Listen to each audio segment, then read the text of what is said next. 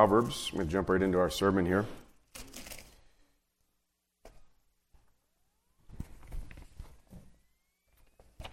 And so we were blessed that we were able to go to the university on Thursday. University of Milwaukee. It was the first time we'd been to a campus in about 2 years with the COVID stuff going on. So we got it was actually our last nice day of weather. So the weather was nice. We had a nice crowd of students that gathered around. A lot of good discussion and conversation came out of that. We had a crowd of upwards of 100 students or so that was there for most of the day. We were there about 5 hours. And a lot of good interaction, discussion, of course, as is commonplace when you start to make sense to young liberals. Other young liberals will come and want to disrupt that. And so we had a group of about 30 or 40 of them that got their little Bluetooth speakers and started blasting music, doing their little chants, They'll try to have an intelligent conversation with you. They'll say something that's just, of course, ludicrous, and you just point out the obvious logical flaws in their statement, and then rather than respond, what they do is they just start chanting. And so that's common. One classic example was a little group of feminist ladies was standing here, and we were having a conversation. They were, of course, some of them were screaming, and I was saying, let's calm down and try to have a rational conversation. They were yelling at some of the younger people in our group that were holding signs, and I said, let's try to talk through this. We're here to have a reasonable dialogue. And so they, of course, said that we were stupid, we were ignorant, we were all this, that, and the other thing. And I said, well, you're educated, and you believe yourself to be well-educated, it seems, certainly superior to us. Can you tell me what the First Amendment to the Constitution is? Fairly important. The Bill of Rights, it's fairly important in the history of the world, fairly important. And she just looks real confused. You can tell the wheels are starting to turn, and you can tell she has no clue what the First Amendment is. And so the wheels are turning, but she doesn't want to look stupid because she, of course, believes that she is significantly more educated than, of course, us narrow-minded imbeciles. And so she just says, after pausing and fumbling in her brain for a few seconds, she says, well, I don't give an F, and I don't care what the First Amendment is. And so I just go, oh, my goodness. Well, at least you're honest. And, of course, some of her friends were kind of like embarrassed and well, that's not the answer we were expecting. And then one of them, of course, is going on this anti-America rant that, of course, is white male. I shouldn't have anything to say on any of these topics because I'm a white man, and all we've done is oppress people through history. And all America has done is oppress people through history, and America is a terrible country. And I said, well, oddly enough, I do agree that America is not a great country right now, but for very different reasons than I think you would believe. You think there's too many people like me, and I think there's too many people like you. So that's kind of where the divide is, But so she says, Christianity, blah, blah, blah, is a bunch of BS and all this. And I say, I'm paraphrasing and editing what she was saying. But I said, well, what is your rational basis for your moral claims? You've made a lot of moral claims out here today, so what is your basis for making the moral claims that you've asserted? If Christianity is invalid, if the Constitution, Declaration, those things are invalid. And she says, well, I'm a Buddhist. I said, oh. I said, I didn't know Buddhists ran around cussing people out, first of all. But second of all, can you give me an example of a Buddhist nation that has superior rights to what you have here in America? Is there a Buddhist nation that you can point me to that has existed in history or exists presently that has done a better job of securing individual liberties and rights? And, of course, you could tell she's never thought that deeply about probably anything in her life. And she was just looked at me with this blank stare in her face, and she's like, I said, well, let's simplify it. Can you tell me of a Buddhist nation today? And continued blank stare. And I said, you don't even know of a Buddhist nation? You hate America, this country that you live in. We have all these privileges. You despise our heritage. You despise Christianity. And yet you've never studied any of this. You don't really know what you're talking about. And so she finally blurts out, well, India is a Buddhist nation. And so I said, well, do you think that you have superior rights? Would you have superior rights in India than what you have here in America today? Because that's certainly not the case. In fact, they used to burn women alive in India, and the only reason that stopped was because Christians went there, evil colonials, and they banned that practice. But secondly, India is actually not a Buddhist country. It's actually a Hindu country. Now, Buddhism is a derivation of Hinduism, okay, but it's not a Buddhist country. It's a Hindu country. So you're wrong on many points, And then her friend chimes in and says, well, China's a Buddhist country. And I said, well, yeah, China probably has the largest Buddhist population in the world. And so if that's your example of a superior system of ethics and civil liberties, I'd be willing to have that conversation with you. And so our friend mumbles something about, well, yeah, he's just going to say that they're an evil communist country and blah, blah, blah. So I was like, well, you said it. So anyway, that's the level of intellectual sophistication you get amongst those who, sadly, are becoming the leaders of the world and are taking over all of our institutions. And so the implosion of the West, I think, is upon us. And that was sort of continues to be my takeaway as I go and minister on the streets, is that just looking at the young generation that's being raised up in this country, the streamline of the education system and the entertainment industry and the government institutions we have is just, we're headed for some hard times. We're headed for a real downfall. So anyway, regardless of that, some good ministry work was done. There was a lot of good conversations and fruitful discussion that took place, and quite a few people thanked us for being there. So there was also a good bit of support for our message. And so the polarization of our nation continues as well. But regardless, we need to be on the streets. We need to be vocal. We need to be standing up. Amen. This is not a time to hide, not a time to be fearful, but a time to be bold. Amen. And a time to organize.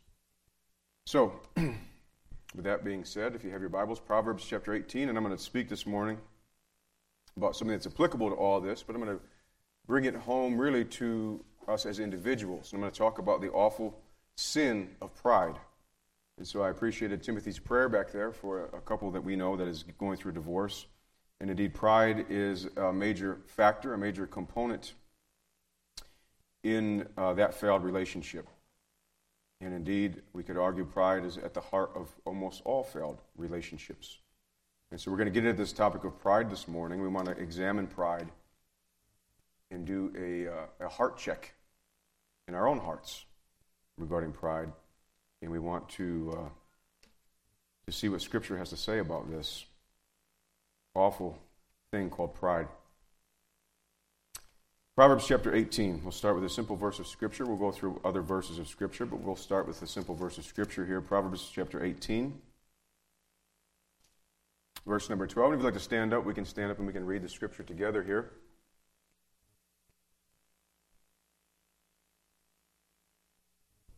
Proverbs chapter 18, verse 12.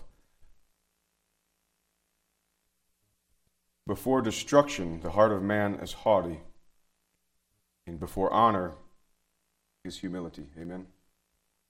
Let's pray. Father God, we thank you for the goodness that you have extended to us, that we indeed can know you, and that we can gather here this morning, that we still do retain freedom to do these things and to speak these things and to redress our government for grievances, to proclaim your gospel in the streets of this country, Father. And I pray that we would be diligent in those labors and also diligent in loving our families, Father, and in seeking you and putting you first in our lives. And so I pray you'd speak to us this morning. May our hearts be humble to receive from you, I pray, in Jesus' name. Amen. Before destruction, the heart of man is haughty. Amen. Or as another place in Proverbs says, pride comes before destruction and a haughty spirit before a fall. And he goes on to say, before honor, there must be humility. Amen. And so Scripture juxtaposes pride and humility. We are told in Scripture to clothe ourselves in humility, to walk in humility. The Bible denounces anywhere and everywhere it speaks of this, of pride, it denounces it. We see it in the fall of man in the garden. In the book of Genesis, we see the serpent. Of course, the serpent was lifted up in pride and brought low upon its belly in that whole story. We see Adam and Eve drawn to the tree of the knowledge of good and evil, which they were told not to eat from because it would make them wise. We see the pride that was used to seduce them into an act of rebellion against God. And then we see them hiding from God, hiding in shame, covering themselves, not wanting to be honest and real about who and what they were and what they had done. We see pride manifesting itself already in their rebellion as they sought to cover their sin, to hide themselves from God.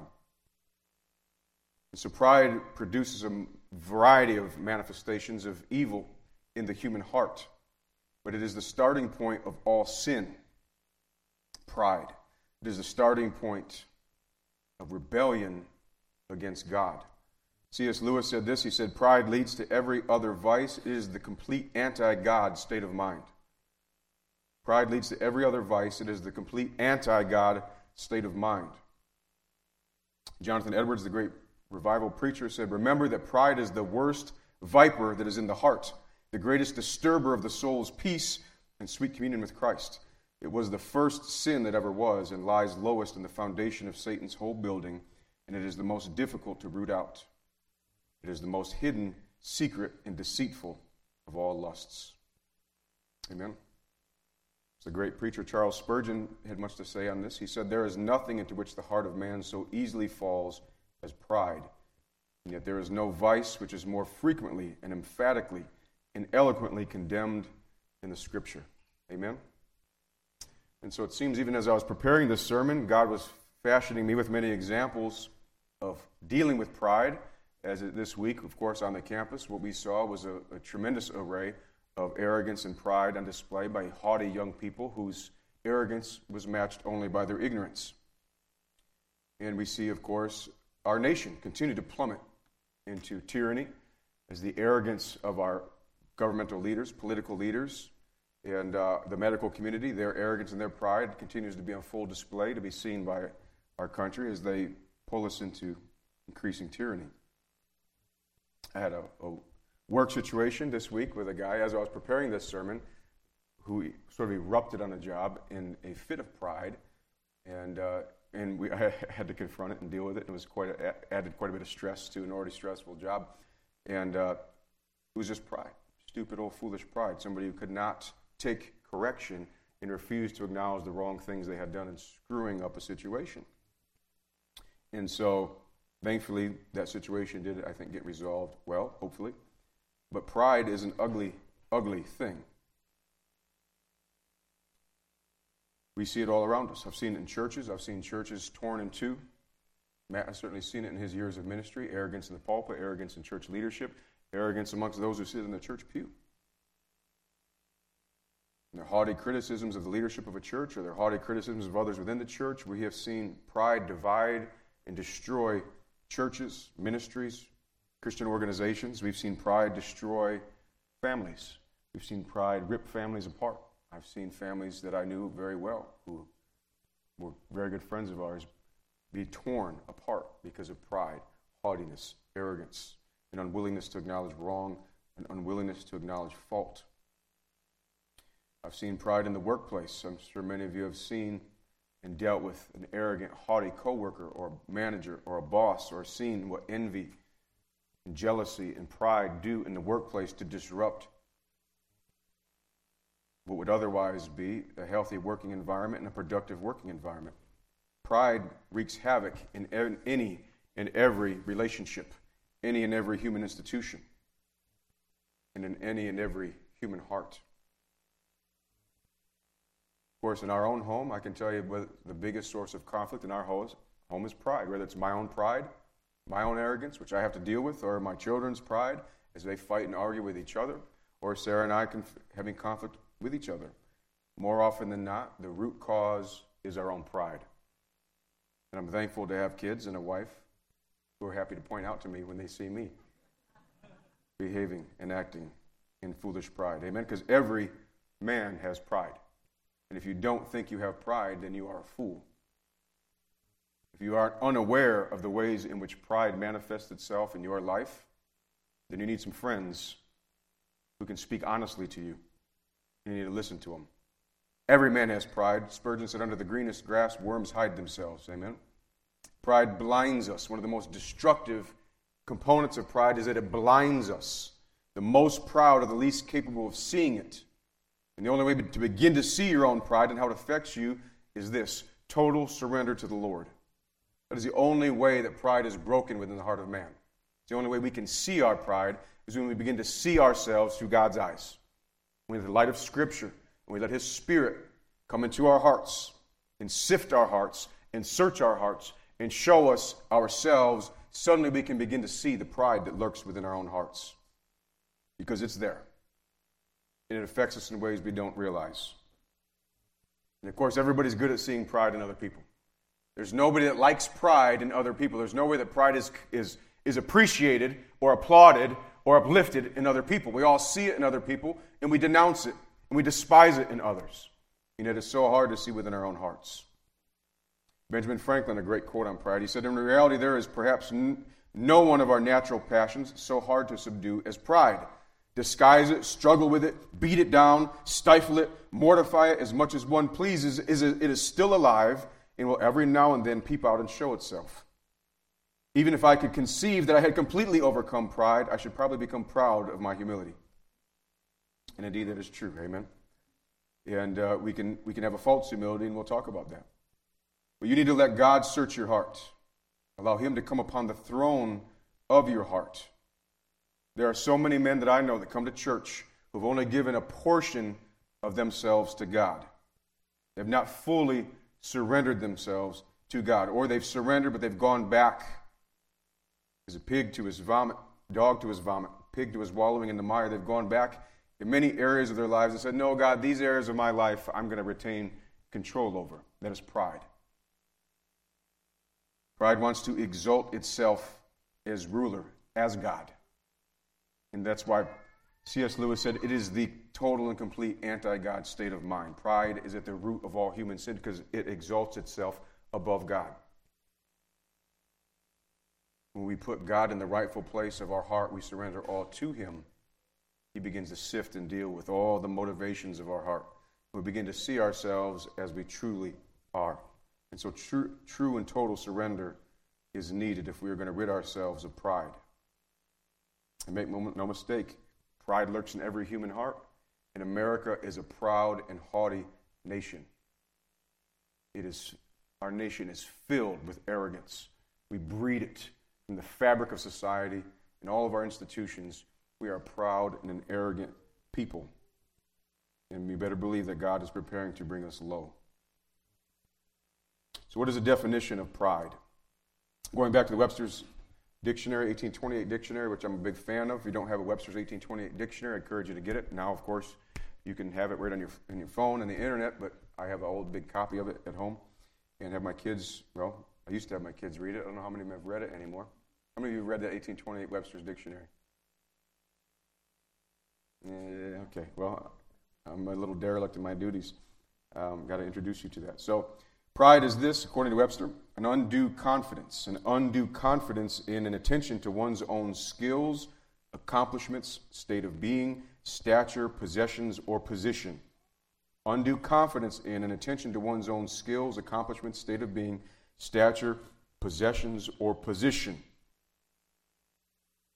And of course, Webster went on a lengthier definition that's now been since removed from Webster's dictionary, but he went on and talked about it was exhibited in a shift from centering on God's will to self-will. A shift from centering on God's will to self-will. At the root of pride is self-will. We are creatures created by God. We did not create ourselves. And at the heart of our understanding of who and what we are must come the recognition we are not God. There is a God. He is above us, and we ought to submit to Him. We were created for Him. We were not created to serve ourselves, but we were created to serve God. We do not exist to serve ourselves, but we exist to serve God. And that is a fundamental truth that we must embrace, and it's easy for us to live our daily lives in neglect or ignore or lose sight of. And so what are the characteristics of pride?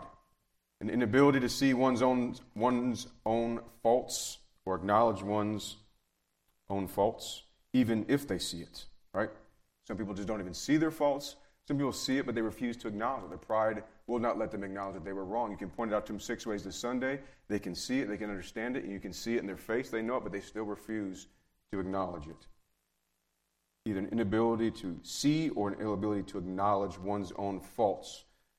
Overemphasis on the faults of others, putting other people down. That's a sign of pride, an overemphasis on the faults of others, a fault-finding individual.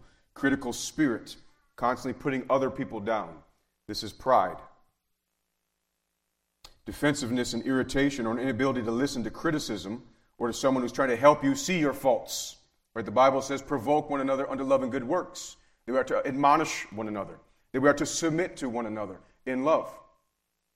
All of that implies that we are going to be in relationships and community where we point out each other's flaws out of a good spirit, well-intentioned, because we love people. We want to see them grow and mature.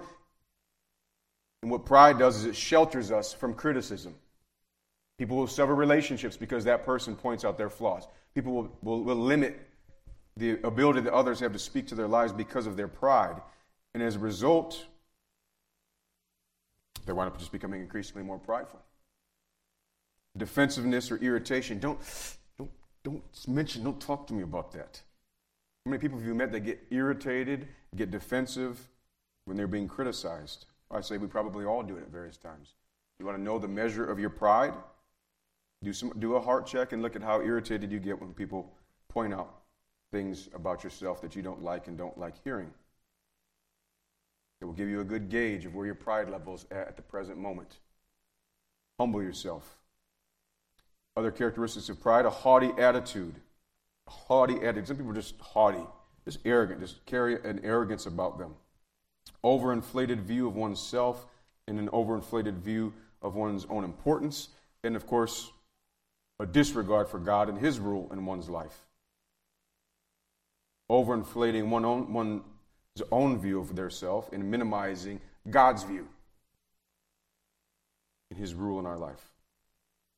And of course, at the heart of pride is not just exalting self, not just lifting up or raising up self, but it's lifting up self in relation to others.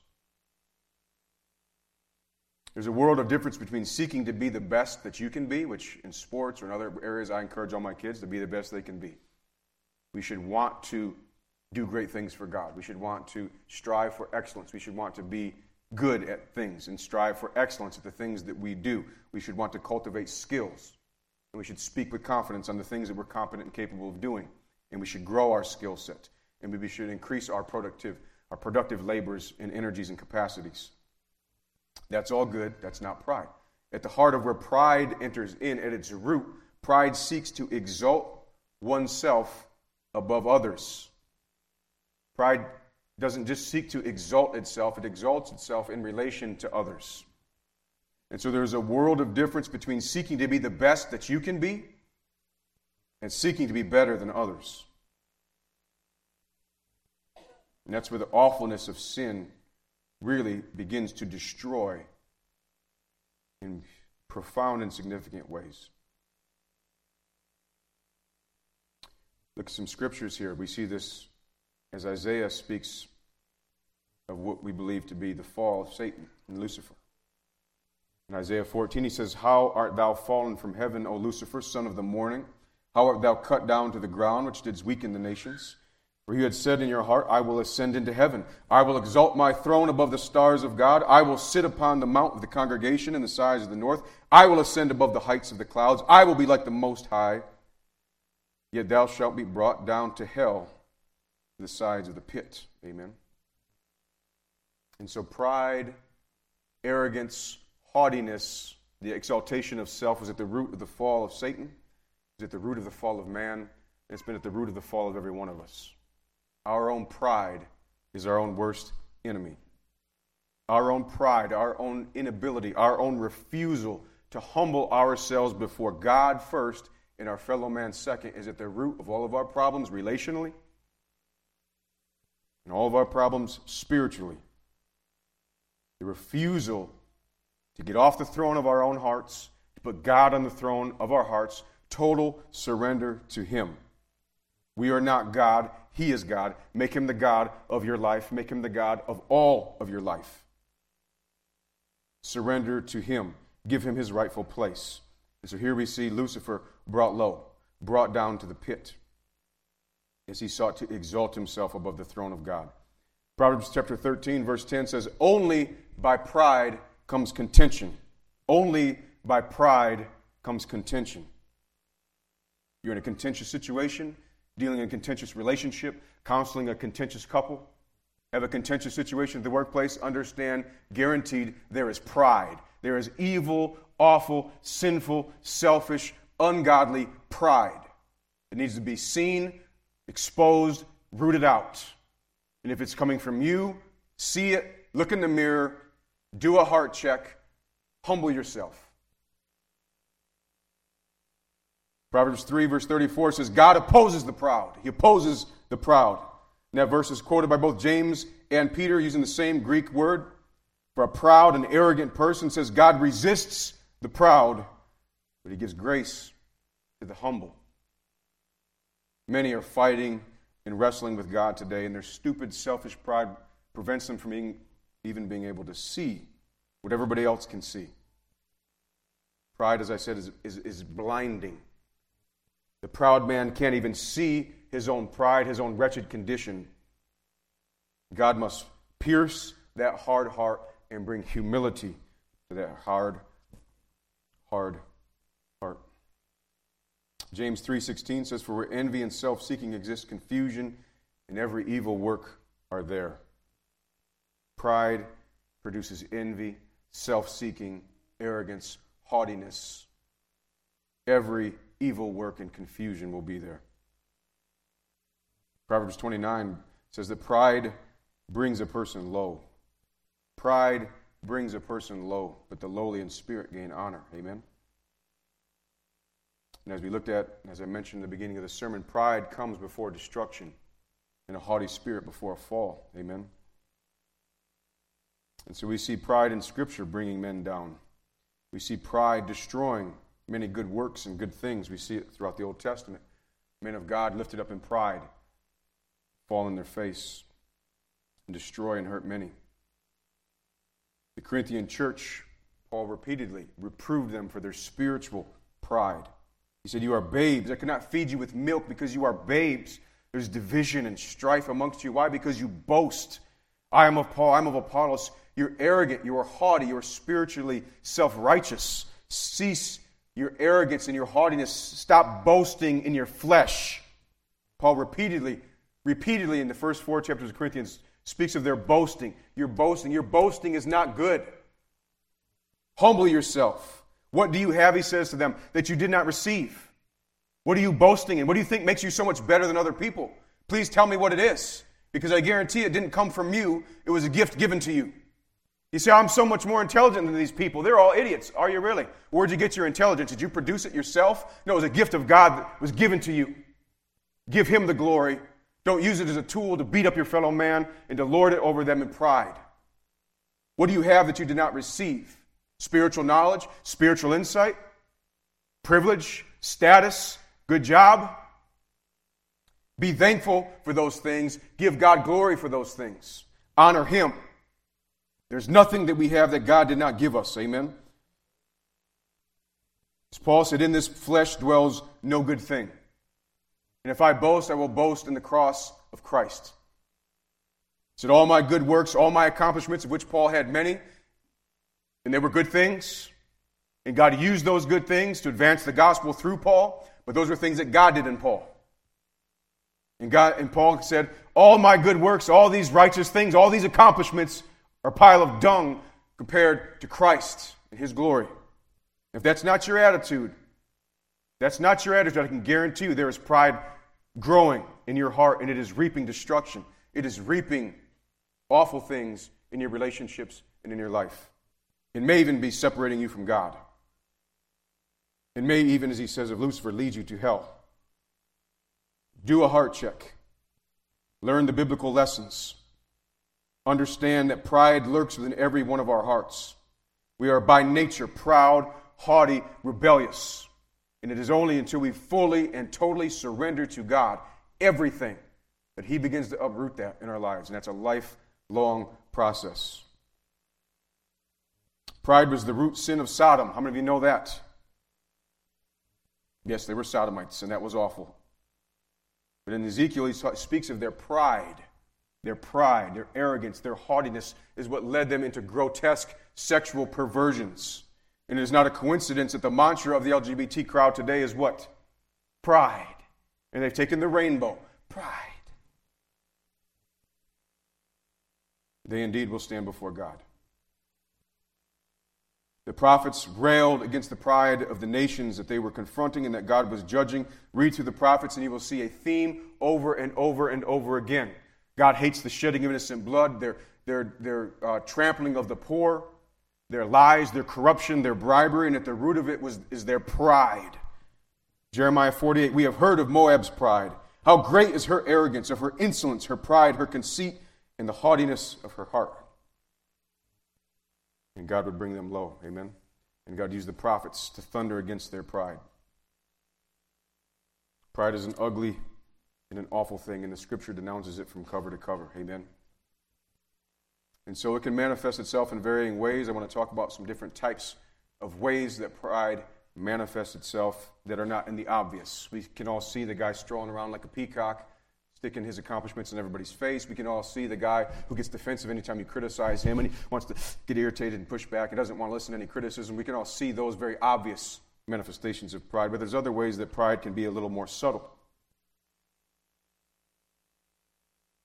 How many of you know that there is a false humility? That pride can cover itself in a false humility. There are many who can feign humility in a manipulative fashion. I've known people that I thought were the nicest guys in the world. Because when they came around me, they were around Pastor Jason. And they put on their good face. They put on their spiritual face. Hey, brother, God bless you. Yeah, praise the Lord. And then I find out they're treating their family like garbage. I find out they're horrible, lazy workers. Or I find out they're dishonest, corrupt in their financial dealings. Manipulation. They use humility to manipulate.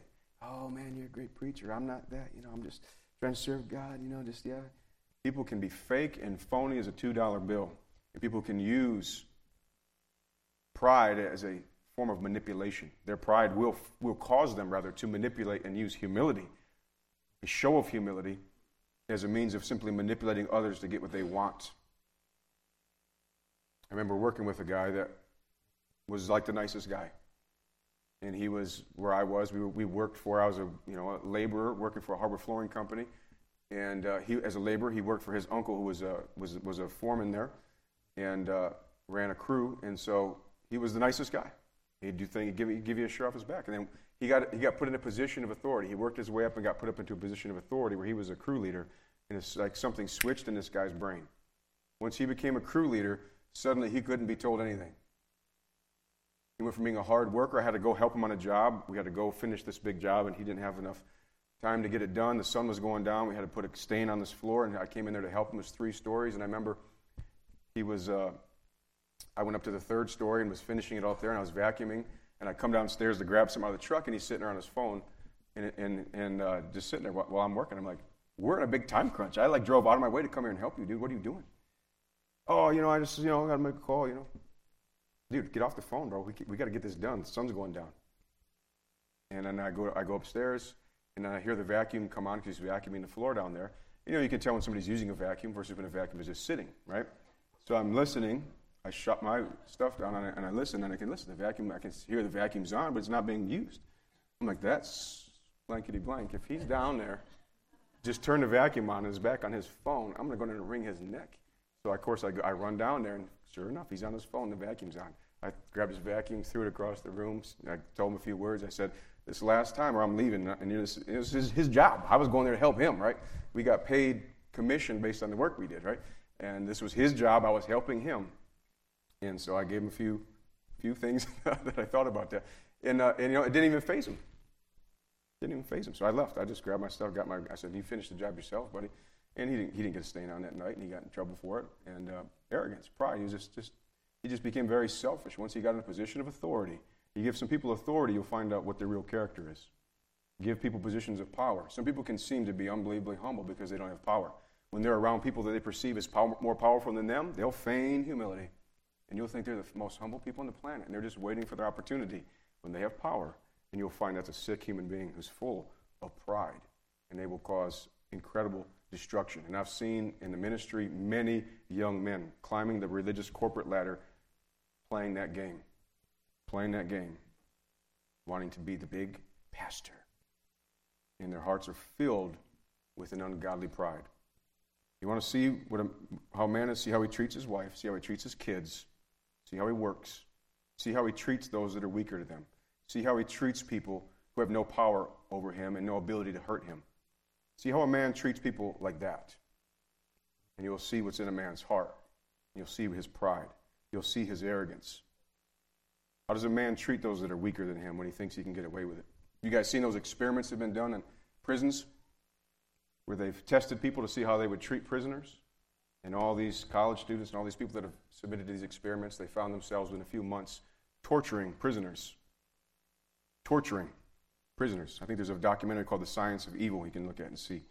The human heart is wicked. Understand that. Your heart, the depths of your heart, is wicked. If you don't know that about yourself and understand that about yourself, it is only Christ in us. You put any one of us in the right conditions and circumstances, most of us will do a lot of awful stuff. If you don't know that about yourself, we need the Spirit of God. We need Christ's lordship over us. We are wholly dependent on Him. This is not just a cliche saying that we say. Matt's been going through Colossians and we're seeing it in those scriptures. We are dependent upon Him and Him alone. And if you are not, if you still have these areas of your life where you're putting yourself on the throne and have not relinquished to Him, repent. Repent and let Him begin to transform you. Amen. Become dependent upon Him. The other way that false humility can work is it can work in the other way. There can be a false humility of people who simply sit on a church pew, been given all kinds of gifts and talents and abilities, and they never use them. How many of you, if I asked you to get up and preach right now, would be comfortable getting up and preaching here for 10 minutes? I mean, I get a little nervous before I preach too. It's okay. Public speaking is the number one cause of fear in the world. You know why that is? Pride. It's pride. You're afraid of what other people think about you, right? Pride. Pride. How many of you have gifts, talents, and abilities that you've never used because you're afraid of what other people would think if you began to step out and do those things? There is a kind of pride that manifests in a false humility. A woe is me. I can't do anything. I'm not that good. I don't have those skills. Well, is that what God said about you? Did God give you those skills?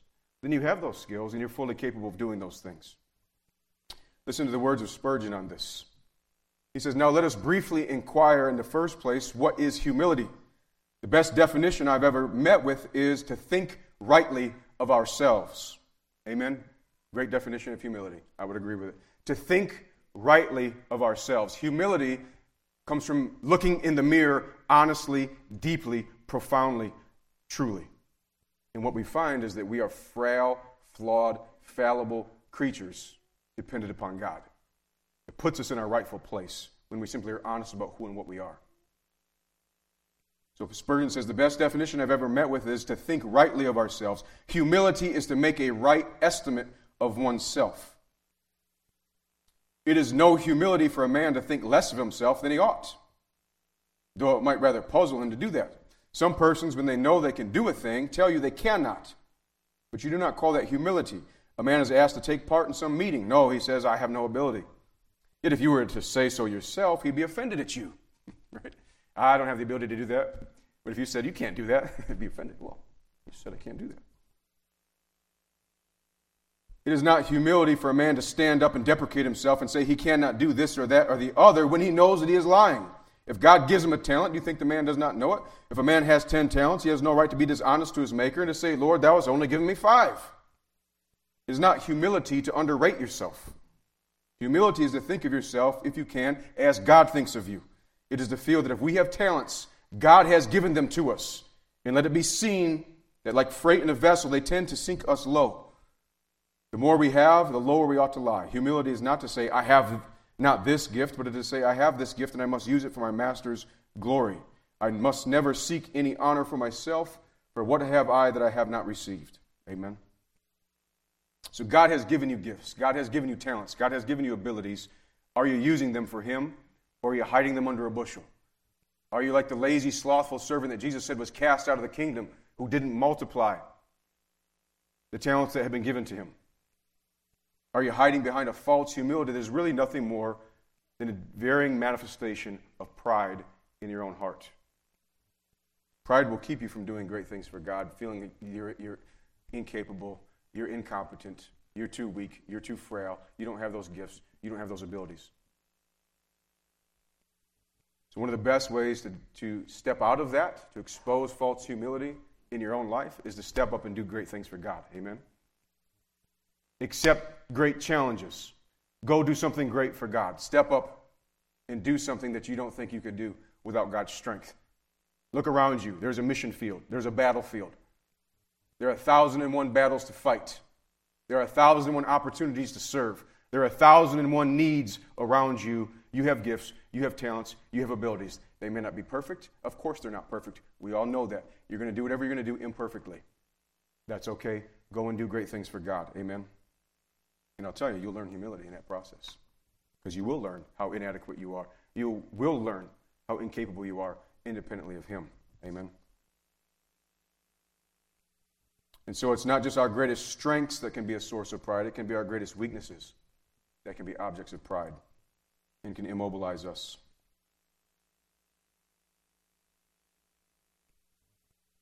So I'll close with this. How do we deal with this? What are our solutions? It's humility. Honest self-examination and making Christ the Lord of our lives, all of our lives. So temper your heart, your attitude of yourself. Temper your tongue, your harsh criticisms of others. As John Wesley said, we should be rigorous in judging ourselves, gracious in judging others. Amen? We should be rigorous in judging ourselves, gracious in judging others. A mark of humility. Clothe yourself in humility. Are you clothed in humility? Are you? Honestly answer that question for yourself right now. How are you conducting yourself this morning? What was coming out of your mouth this morning to your family? What was in your thoughts and in your mind this morning, this week? Those that spent the most time around you this week, would they look at you and say, that's a humble man, that's a humble woman? What do people that spend the most time with you think about you with regards to pride versus humility? Ungodliness, godliness. The root of all sin, one of the roots of all virtue. Clothe yourself in humility. Develop an honest, heartfelt understanding of your own weaknesses, who you are. Recognize the good gifts you have from God. Amen. Be grateful. Gratitude flows out of that. Gratefulness and gratitude are an antidote against humility. An antidote against pride. Proud man always thinks he's entitled to more. Proud man always thinks he's being ripped off and cheated. Proud man always thinks he's being slighted. Proud man always looks at what he doesn't have and what others have. Proud man's always getting irritated, always getting angry, always losing his temper because somebody else has something, got in his way. Humility breeds gratefulness and gratitude. Let your heart be filled with gratitude. We all have much, much, much to be appreciative of. Amen? Don't be jealous or compare yourself to others. Don't be jealous or compare yourself to others. Be thankful for what others have, even if it's more than you, if they have more gifts than you, or they're better, other things than you. Be grateful for that. Wish them well. Be thankful. Be appreciative. Don't compare yourself to others. Compare yourself to Christ. I said, don't compare yourself to others. Compare yourself to Christ. That will ensure humility. Christ is our standard. Jesus is indeed our standard. Look to Him as our example. Compare yourself to Him. Free yourself from the opinions of others. One of the worst manifestations of pride, which I didn't really get to talk a whole lot about, is simply that bondage and fear of what other people think. The reason why you're afraid to speak publicly. We become very easily enslaved to the opinions of others through pride. And there's two extremes there, right? There's the person who doesn't care about what anybody thinks, and that's pride. Nobody can tell him anything. He knows better than everybody.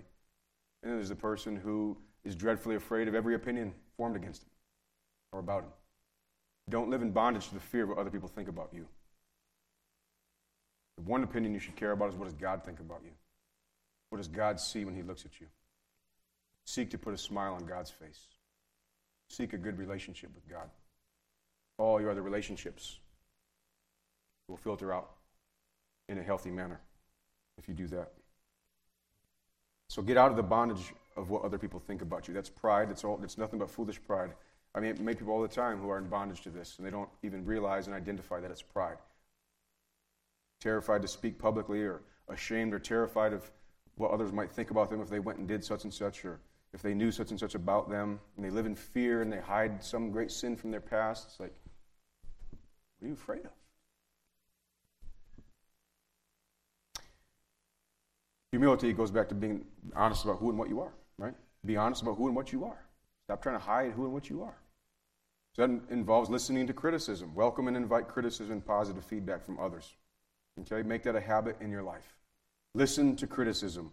Welcome and invite criticism and positive feedback from other people. Do not live in isolation of the criticisms of others. Have friends in your life who can very readily, very easily criticize you. If you get irritated by their criticisms, that should tell you you've got a lot of pride and you need that type of criticism. You need to humble yourself and listen to criticism. So you need to welcome and invite criticism into your life. James says, be swift to hear, slow to speak, slow to wrath. Amen? Swift to hear, slow to speak, slow to wrath. That's all humility versus pride right there. The default habit of your character you need to develop is that when somebody criticizes you, you listen. Whether the person's coming from left field, whether you agree with it or not, make it your default habit that you will stop and consider what they're saying about you. You might consider it, think about it, realize the person has horrible motives and they're completely out to lunch. But you considered it. You were willing to listen. You were willing to receive it. You were willing to think about it. You didn't get defensive, reactionary, or angry. It should be our default as mature Christian people that we listen to criticism. Amen?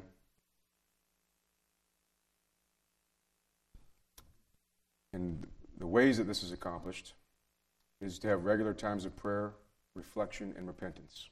Amen? Things aren't going to change for you if you're listening to this, and I guarantee most of you are listening to this and saying, yeah, I got that issue of pride. Yeah, I'm guilty of that. Yeah, I have pride there. You know how that changes?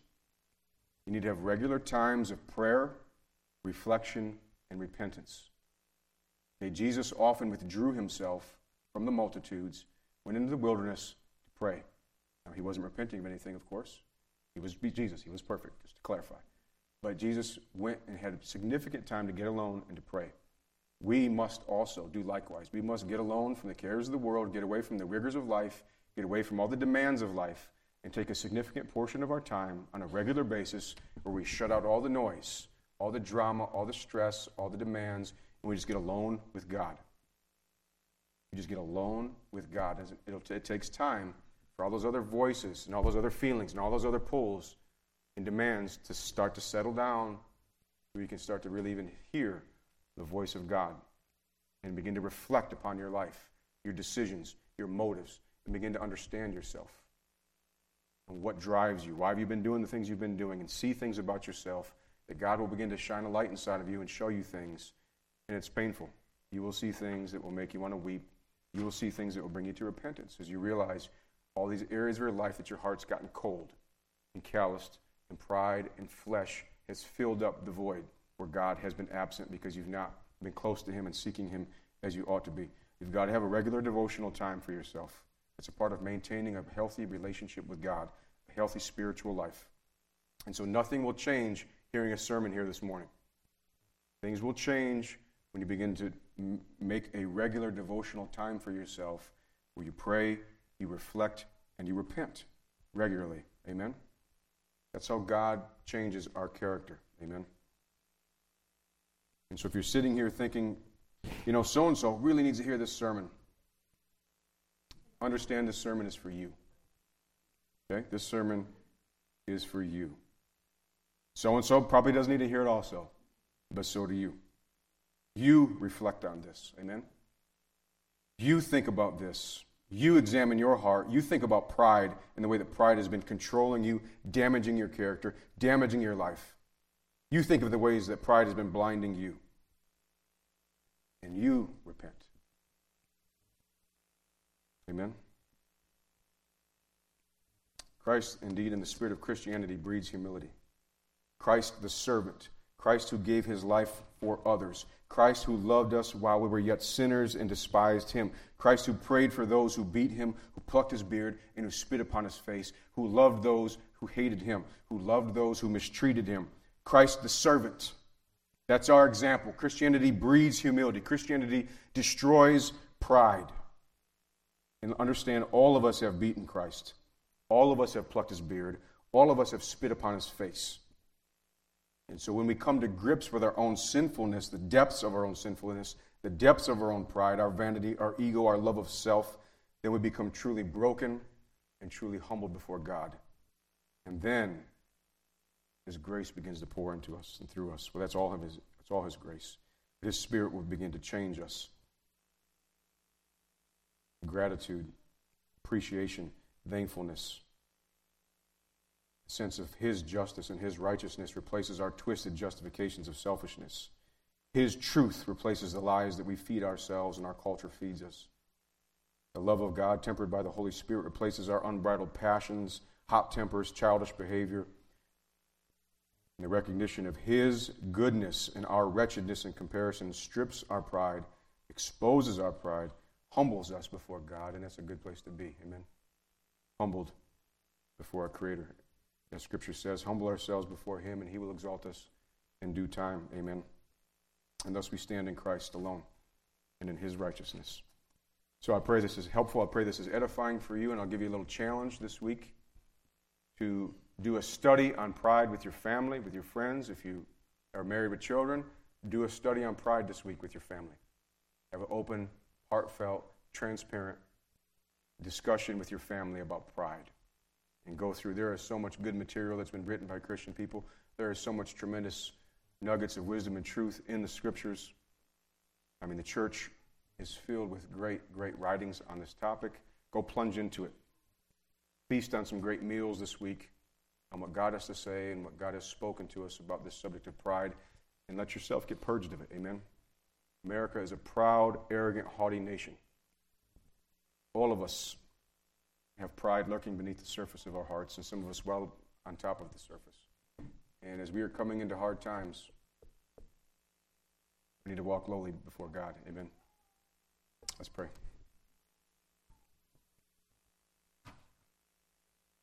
Lord God, we thank You for this day. And Father, I pray that You would indeed humble us, Lord, and show us ourselves, our need to be broken before You, God. And certainly I myself am frequently made aware of the ways in which pride exists within my own heart and within this own flesh of mine that I carry around, in my need for repentance and for humbling myself and for seeking You, God. And I pray that we would have the strength indeed to resist the spirit of this age, the pride, the arrogance, the haughtiness of America. Thinking ourselves wise, we have become fools. And we are in need of repentance, Lord God. And I pray You would grant it to us. I pray You might bring us to a deeper renewal, a deeper place of repentance before You, a recognition of our need for Your holiness and righteousness in our lives. And I pray You'd help us to see areas of our lives that we've not fully surrendered to You, God. I guarantee that all of us here in various ways have areas of our heart, our lives, that have not been brought into conformity with Your will. And some here maybe have never even fully surrendered to You, Lord God. Tasted of Your goodness in that regard. And so, Father, I pray that that would happen, that indeed Your grace would bring about the transformation as we humble ourselves before You, as we seek You diligently, Lord. May You indeed be on the throne of our lives.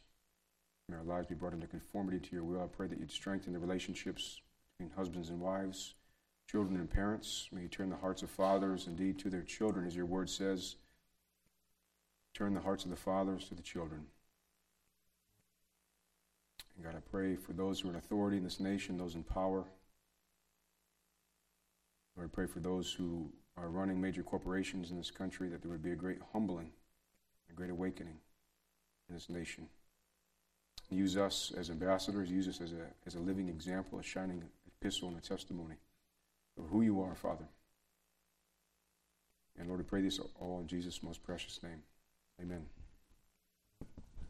All right, thank you. I'm going to prepare for communion. Dan, if you want to come up. You want me to do it? All right. We'll prepare ourselves for communion.